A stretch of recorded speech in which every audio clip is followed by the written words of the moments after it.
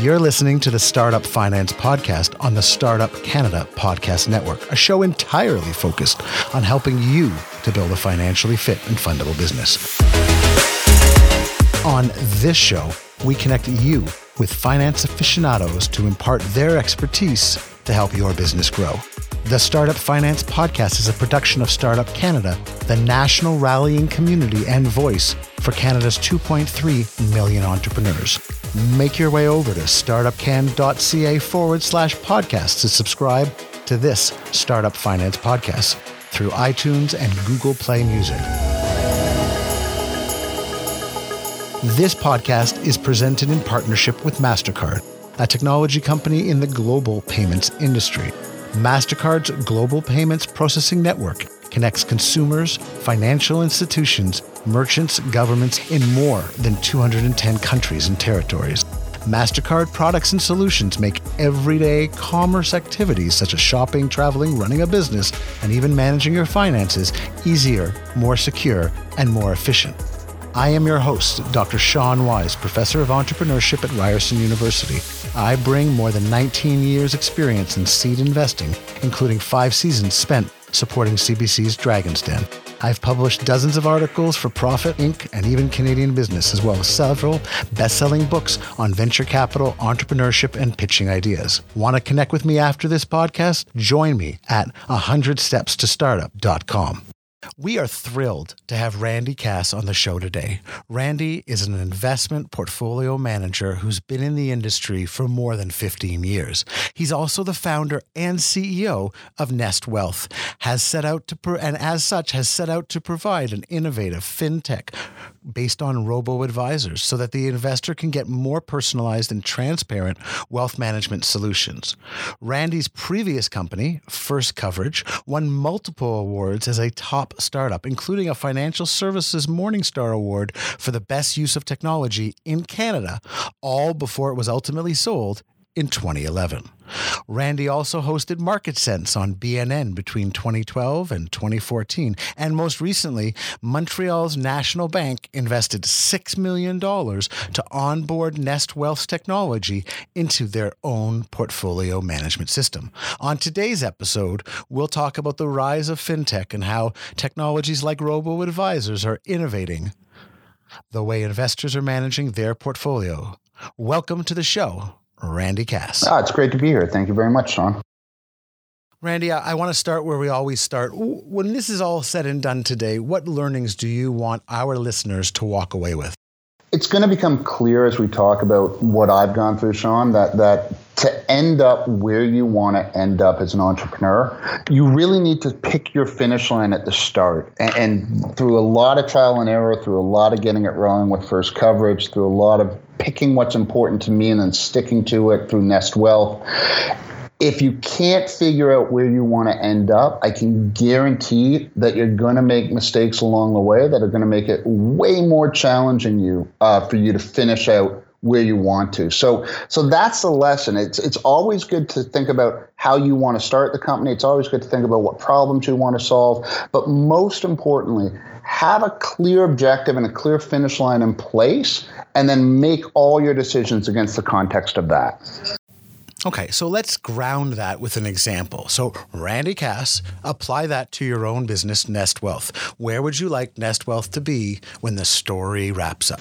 So let me give you an example that starts with First Coverage, which, as you mentioned in the introduction, was my first fintech startup, and was a startup that we kind of accidentally started as I was managing money up here in Canada, and one that grew rapidly and that raised a lot of VC money, but being new to the industry as an entrepreneur, never having gone through the process before, when it came time to make a decision as to how we wanted to progress with the company, whether we wanted to sell the company or not, whether we wanted to buy a competition or not, by the time those decisions were made, I had lost control. I'd lost control of the board. I'd lost control of the ability to make those decisions. I'd lost control of the ability to control the direction of the company.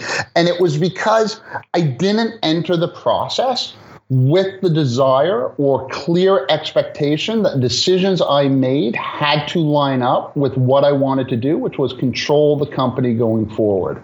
So what Nest Wealth has done since day one is make sure that anything we do, any strategic investment we take, any business deal we enter into, any work we take on, doesn't interfere with my vision, which is to control the ultimate direction of this company, to be the one who makes a decision about where we want to go, what we want to do, who we want to work with, and how we want to inevitably, eventually, perhaps one day, exit what we've built here. And it's that notion that I need to make sure that the deals line up in that way that makes it so important to pay attention to the dotting the I's and the crossing the T's. So no deal we've taken on so far do we have different layers of shares. Everybody who has any shares in Nest Wealth has common shares, and that's unique in the VC industry, unique among startups. Typically, there are preferred shares and VCs have shares. And it's just always been, for me, important to make sure that everybody is sitting on the same side of the table and that control rests with those who know the most about the business.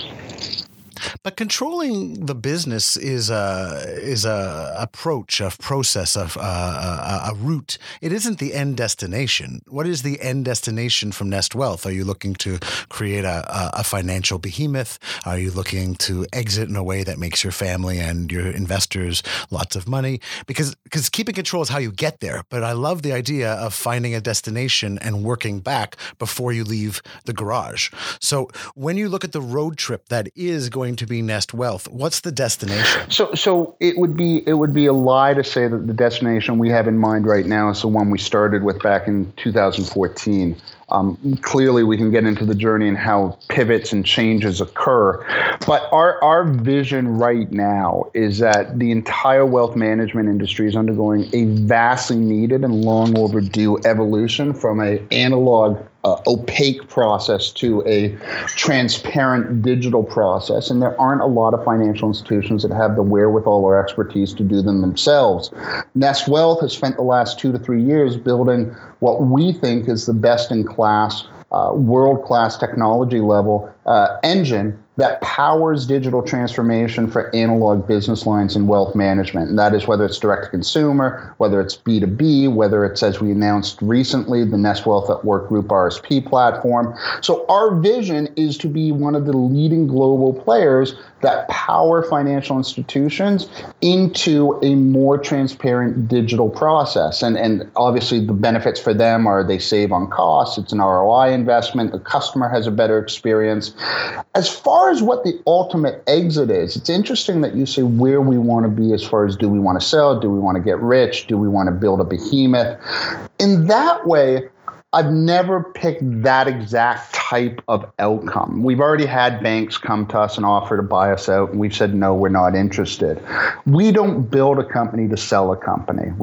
Everybody who works at Nest Wealth has heard me say that a million times. We don't build companies to sell companies, but we do make decisions that make us incredibly attractive as a target. So our goal has always been optionality, keep control, and deal with the options as they come to the door. We don't focus on maximizing the dollar value today so that we can be sold, but we do focus on making sure that we make smart decisions so that we have always a bunch of options and we use the best minds around the table here to pick which direction we want to go through. I mean, everybody thinks about building behemoth, new brand type companies. But the truth is there's always going to be a moment in time. And if you're not a CEO and you don't recognize this, where someone shows up at your door with a silly, stupid amount of money, and it would be ridiculous not to think that entrepreneurs and CEOs would entertain that type of transaction at some level that all of a sudden makes sense for everybody. Now, Randy, you were very successful in the wealth management space, and it is not common for the people who are successful to want to disrupt themselves. You know, Blockbuster didn't launch Netflix. Netflix took out Blockbuster's business. Wikipedia didn't ask the Encyclopedia Britannica for permission.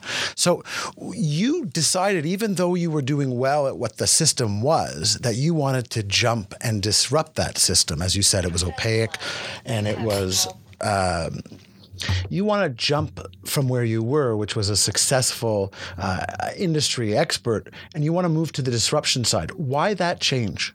Why did you want to disrupt the industry you were already succeeding at? Yeah, it was an interesting point in my journey, for lack of a better phrase, where I had sold First Coverage already. I had spent a couple years hosting a show called Market Sense on BNN, which is the Canadian business channel akin to CNBC, if any Americans are listening right now. And what happened was I kept having CEOs and CFOs of the Canadian banks and CEOs and CFOs of the mutual fund companies and the regulatory leaders on the show. And the conversations for me would focus around not just the earnings that kept going up and the financial health of the financial institutions, which was strong and secure and powerful, but what are you really doing about the fact that Canada has the highest fees in the world when it comes to financial products, or that we seem not to always have the investors' and best interest as our best interest. We don't have a fiduciary standard. What are you doing to improve the situation? Why, as your assets continue to grow into the hundreds of millions and billions and tens of billions and hundreds of billions, are we not seeing economies of scale begin to reduce the fees that are being charged? And I just wouldn't get any answer that satisfied me. And between my personal journey of trying to figure out what to do with what I had left after the first business was sold, and my journey on the show of asking those that were involved in the industry what they were doing to make things better and not getting an answer that satisfied me, it was just one day the recognition that someone's got to do something. And for me, that something was building a product with the ultimate goal of letting the investors in Canada be as best served as they possibly could be. And that meant if there was a way to provide them with sophisticated professional wealth management that was more convenient, more transparent, lower cost, then I felt like that gap had to be filled in the Canadian marketplace. And you know, as an entrepreneur, someday the calling just gets too loud and the ringing in your ears just gets too prevalent. You gotta go and do it. And that's what it was for me. And you've answered that call and have been doing it for almost a decade. So my question then becomes, what do you take away from that? You were a professional advisor, you were an employee, for lack of a better word, and then you go to, there is no cupboard with all the equipment. You have to share the bathroom. An entrepreneur wears all the hats. So was that something you were aware of, or did it overwhelm you in those first years? And looking back on it, what have you taken away from that switch from employee to entrepreneur? Yeah, it's funny. I joke with my wife that I haven't had a job in about 15 years. And she keeps saying, don't say that. But what I mean by that is I haven't had a job that I haven't created my own paycheck for in almost 15 years now. And I can't, as I've mentioned already, the amount of times that we made mistakes at First Coverage, which was that first startup in the fintech world from 2005 to 2011, were numerous enough to write many, many books on. But was I expecting? I was expecting the lack of resources. I was expecting the fact that I would have to do everything from cleaning the dishes to making the sales to hiring the people and growing a company from one person to 50 people. All that I was expecting. What I wasn't expecting in the first go around was how high the emotional highs got and how low the emotional lows got. There was just nothing that prepared me for the sense of impending doom that seemed to come from every single decision, whether it was going to be good or bad, or how Friday afternoon at 4:00 you'd get a call all of a sudden that would just crush your weekend because it was bad news and there was nothing anyone could do about it till Monday at 8 a.m. There was nothing that prepared me for the emotional swings. But when you got through it, and you look back on it, and really it is only something that you can learn, I think. Either you have the personality to deal with it or you learn it, and you look back on it, and you recognize that no matter how high the high was, it didn't set the business immediately up for huge success, and no matter how low the low was, you still got through it all and you ended up getting to a decent exit.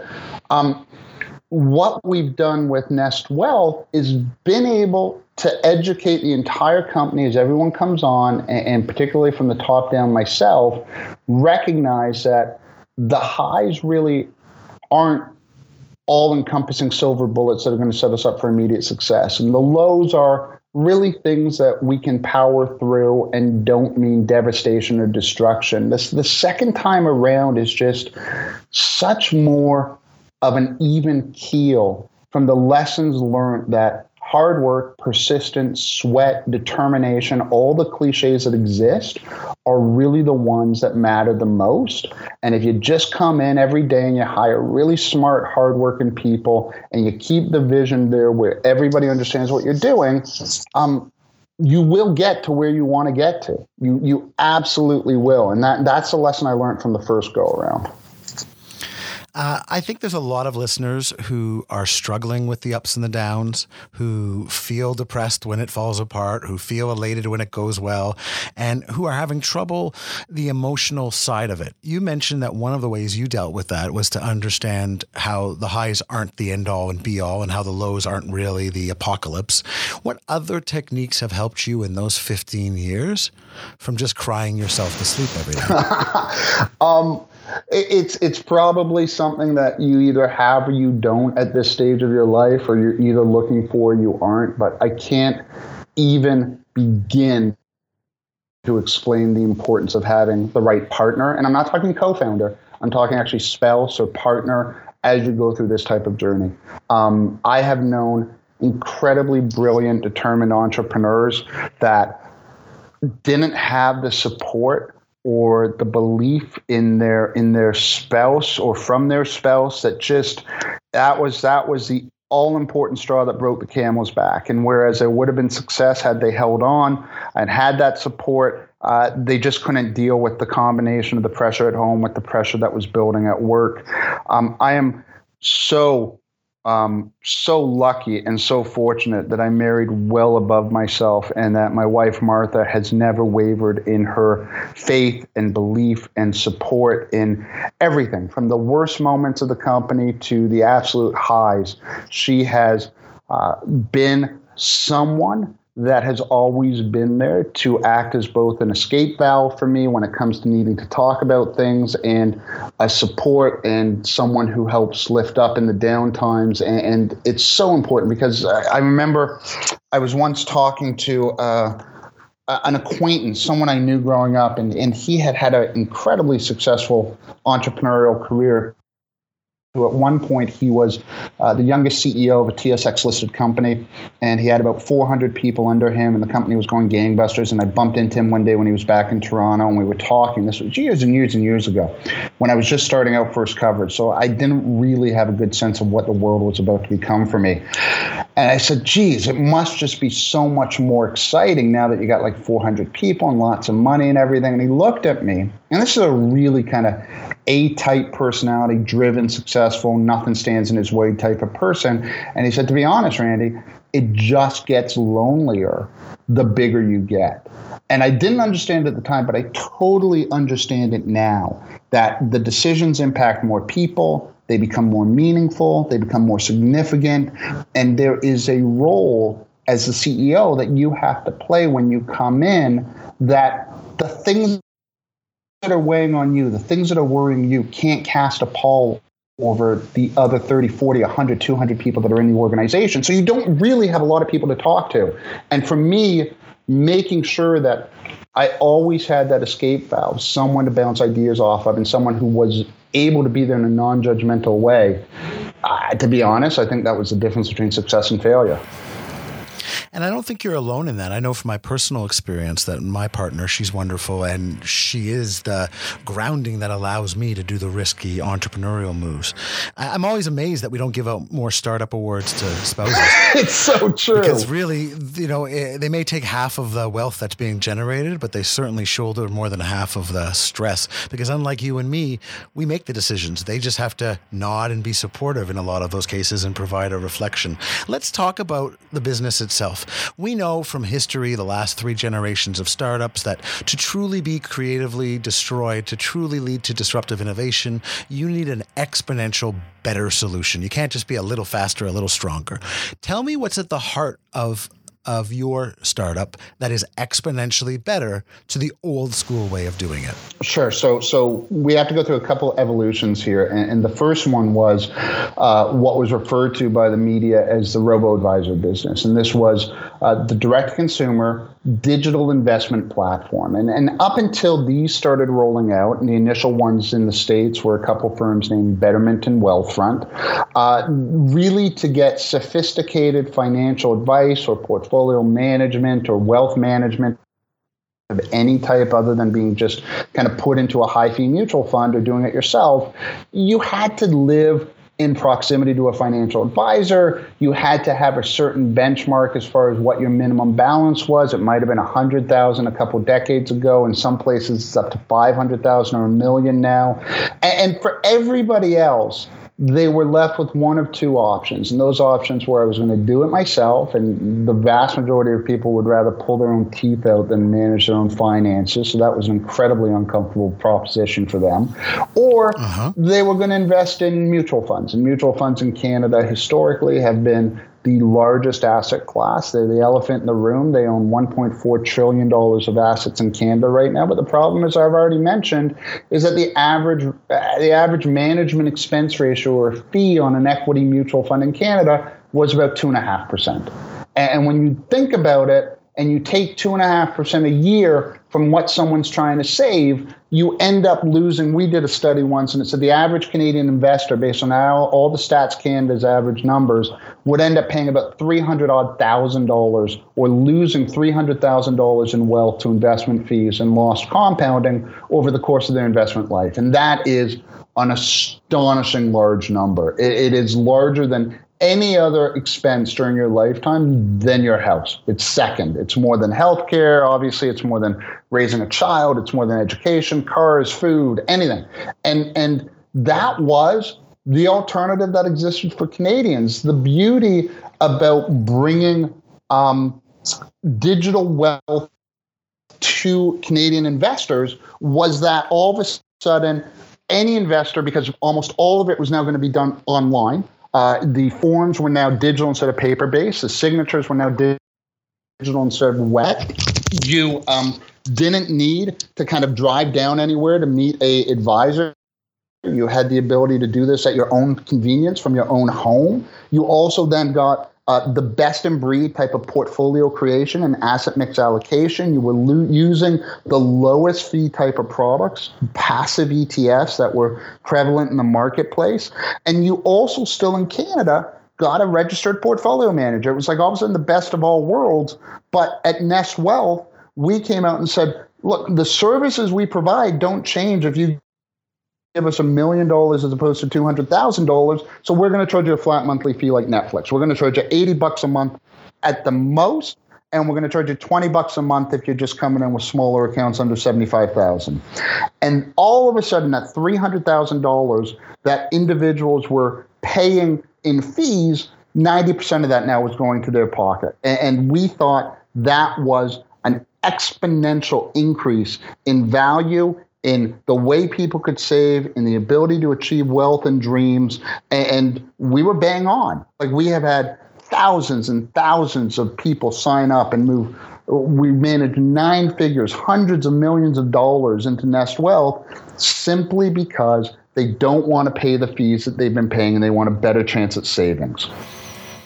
You know, it's amazing. I don't want to oversimplify your business, but, you know, a decade ago, 2 professors from INSEAD published Blue Ocean Strategy, which said the best way to compete is to make your competition irrelevant. And the best way to do that is to do it a different way, to find value that you can add while lowering costs. Cirque du Soleil, the Nintendo Wii, they're all Blue Ocean. But I love your story because it's Blue Ocean. You save money on the human management. You save money on the paper statements. You make more value by giving you a personalized outlet, and you empower Canadians. And now, I may be oversimplifying it, but would you agree? Yeah, I don't really mind when people oversimplify what we're doing here, because I want Canadians to understand that it's their choice. Look, you can continue to say, I'm fine paying 2.5% a year for a mutual fund because I feel like I get the value out of it. Or you can investigate, educate yourself, and say, look, I feel like a solution like Nest Wealth is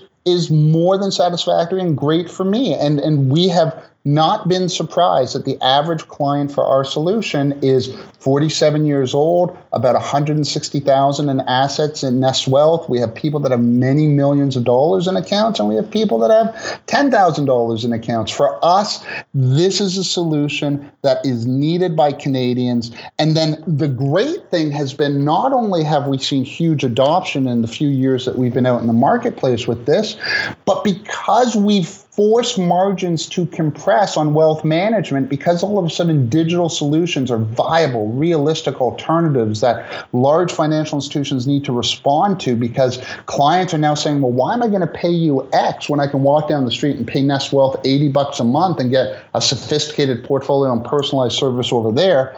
We have seen the institutions within the industry turn around and say, all right, we need to offer a digital solution. We need to offer a lower cost solution. We need to make a better UI UX. And that generated the entire second business line of Nest Wealth, which was not only providing the direct consumer solution and service, but then turning around and licensing the technology so the entire industry could evolve. And those industry participants that had long-standing relationships with clients could start doing a better job of acting in their clients' best interests. It's amazing how not only have we offered a new solution, but we've changed the entire industry by being disruptive enough to force them to respond.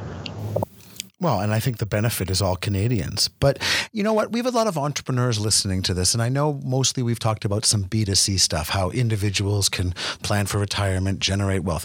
You've just launched a group RRSP program for small businesses, and we have a lot of small businesses listening to us today. So tell me about that program and how entrepreneurs can not only leverage it, but incorporate something like it into their actual business model. Oh, so Sean, look, this is one of the most exciting weeks that we've had at Nest Wealth because of the launch of Nest Wealth at Work, the official launch yesterday.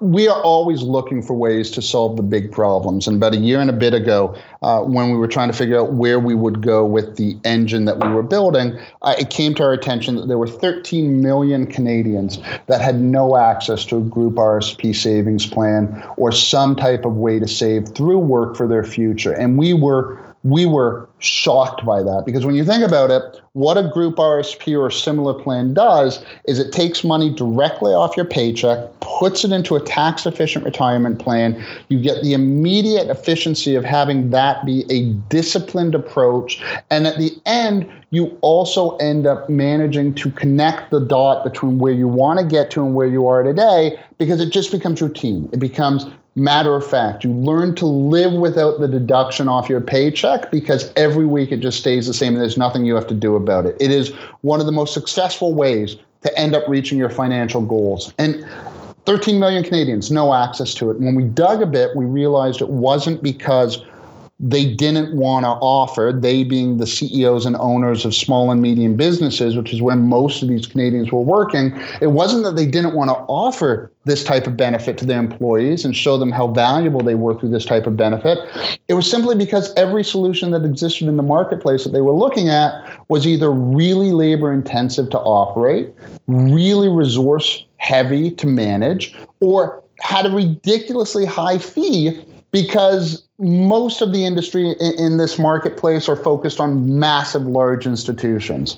So we sat down about a year and a bit ago and said, all right, well, how do we attack this? And it was really complicated. There were lots of regulatory requirements that were needed. We partnered up with some blue chip companies like Vanguard, who has a stellar reputation for offering best-in-class products in this type of market. Morneau Chappelle, who has decades of experience doing the record keeping in this type of market. And we said, if we could come out with a fully digital, easy to manage, no resources needed. Low cost. And when I say low cost, I mean under 1% all in for the employees, free to the employers, instantaneous rollout. If we could do that, are you, Morneau, Vanguard, and our other partners in? And to a person, they said, yes, this is an incredibly important value prop. It's an incredibly important problem to solve. So we spent the last year building it.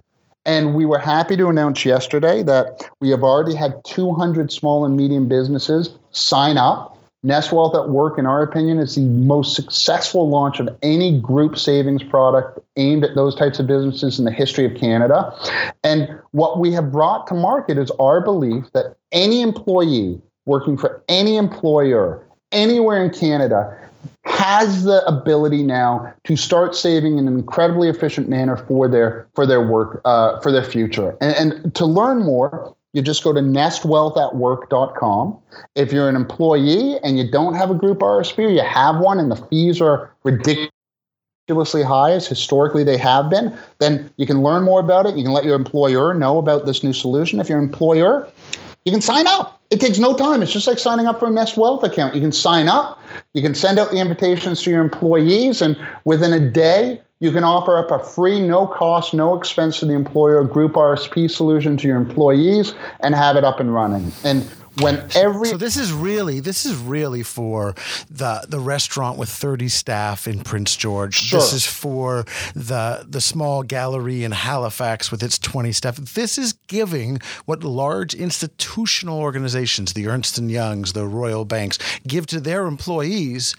But because it's digital, you can give it at a lower cost. Am I really understanding that? Yeah, you are really understanding that. Because it's digital, we have solved both the problems of how hard it is to manage for a busy owner who doesn't have the time or expertise to manage a plan like this. And we have solved the problem of how to bring it to market at a cost that might be a third of what traditional small, medium business group RSPs typically charge the employees. And it is just like technology disrupts marketplaces, just like the direct-to-consumer business blew apart the walls and said everybody should have the ability to get sophisticated wealth advice and have sophisticated savings working for them, not just the wealthy. This has now done the same thing in the group RSP space. It has said every employee, not just those working at large, big institutions, should have the ability to save for their future. It should be a right. It should be something that is almost mandated to offer. And we have now come up with the product that makes that possible. Wow, I think you've done a great job. We're going to wrap up here, but I wanted to ask you about financial literacy. A recent survey last year came out and informed most people that they either weren't financially literate or they were barely financial literate. What role do you feel that financial literacy plays in the life of an entrepreneur, both on a day-to-day basis, but also when it comes to raising money? It's a really great question. And my answer might surprise you. I'll deal with the easy one first. On a day-to-day basis, if you're an entrepreneur and you're a CEO and you don't know how to read an income statement or a balance sheet, and you don't know what your cost of customer acquisition is, and you don't know what your margins are, and you don't know what your almost to the penny bank account looks like, then you're not doing your job as a CEO. You need to be literate in the numbers to run a business. I will stand up and argue that against anyone who thinks otherwise if you cannot demonstrate how ultimately you will build a cash flow positive business. If you cannot demonstrate the levers that you understand how to pull, yank, handle, and move, then to me, you can't run a business. So I think you need to be financially literate, at least in those areas that I just mentioned, to be the CEO. And you can't rely on a CFO. For example, I still cut the expense checks. I still pay the invoices. I still manage the checks as they go out and come in, even though we're now kind of a 35, 40 person organization. And it's because doing that forces me to stay so close to the numbers that I know they're never going to surprise me. And I think that's so important for CEOs and often something that's not discussed. When it actually comes to investing, though, Elaine Olin wrote a book called Pound Foolish about 3 years ago. And it's a fantastic book. I can send you a link if you want to put it up when you put up the podcast. And would love that. It had a section about financial literacy. And what it demonstrated was that there was actually no correlation that existed at all between the amount of financial literacy an individual had and how successful they ended up doing when it came to investing their own money. And this shouldn't be that surprising, since really the most attractive way that it's been demonstrated objectively to invest money is passively, which means that you don't try and pick stocks. And if you're not trying to pick stocks, and the need to be literate and understand a lot of stuff doesn't become as important.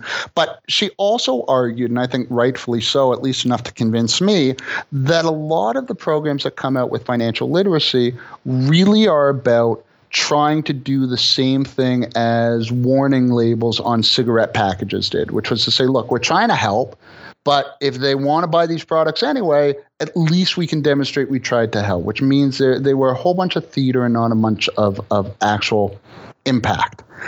I think investing has to be boring. I think investing has to be a means to an end. I think when people try and look at investing as a sport, when they try and figure out how do I get to where I need to get to and what do I need to know now to be the one who knows much more, it becomes very, very dangerous and wealth gets destroyed. So I think teaching financial literacy, understanding balance sheets, understanding income statements, understanding budgets, that's all really important stuff. But when it comes to teaching what stocks to pick or how to put together a portfolio, I think you're much better off just ramming home time and time again that if you don't control things that you can control, like fees and making sure your portfolio is diversified, which means that it's not all sitting in one stock. And if you don't try and always beat the market, you're going to be vastly better off. So I think there are basic tenets. Teach what can be controlled and stop trying to educate people along the myth that if they only learned one more thing, they could possibly be the best investor in the world. I've never bought into that. Well, I would never suggest I'm the best investor in the world, but I've definitely learned more than one thing from talking to you today.